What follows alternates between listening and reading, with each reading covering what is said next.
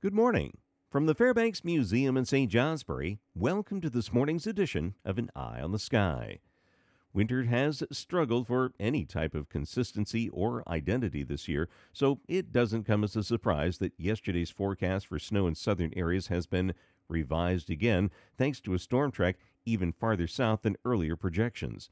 The storm, rather than off the New Jersey coast, is strengthening east of the Delmarva Peninsula about 150 miles farther south, shifting the snow a similar amount, which means the heavy snow will be well to our south toward Boston, with only a dusting to an inch or so south toward the Massachusetts border, diminishing to just a few snow showers from about Manchester, Springfield, Vermont, and then east to Laconia and then southward.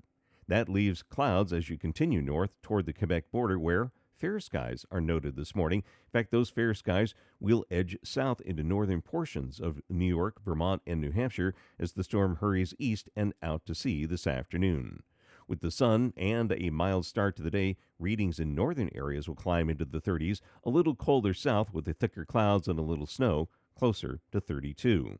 One element that kept the storm to our south was a lack of connection with a minor disturbance which is now crossing the Great Lakes with clouds and some limited snow showers.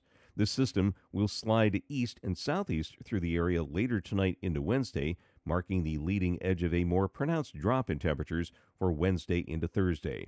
After some clearing this evening, more clouds will arrive, leading to some scattered snow showers for the northern areas, but also working its way southward into the southern Green Mountains, mainly focused over the higher terrain, just a few flurries in the valleys.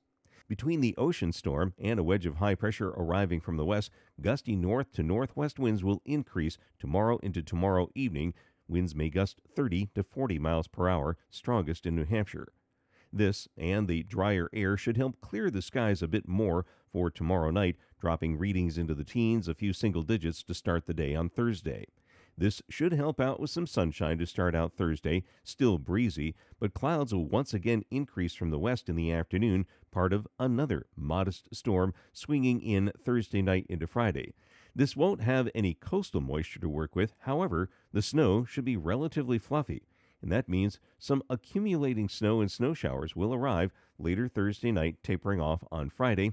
Another episode of cold air follows for this weekend, as well as the potential for another period of some light snow or snow showers. Now moving back to the forecast details, periods of light snow or snow showers from Route 9 south, a dusting to 2 inches mainly through Massachusetts, a few snow showers north to about Route 4 and Laconia, New Hampshire, mainly cloudy farther north, some sun in Quebec, edging south into northern areas this afternoon. Highs in the 30s, closer to 32 south.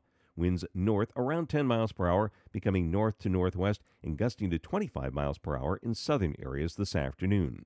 Tonight, some clearing this evening, then more clouds after midnight with a few snow showers north and in the southern mountains.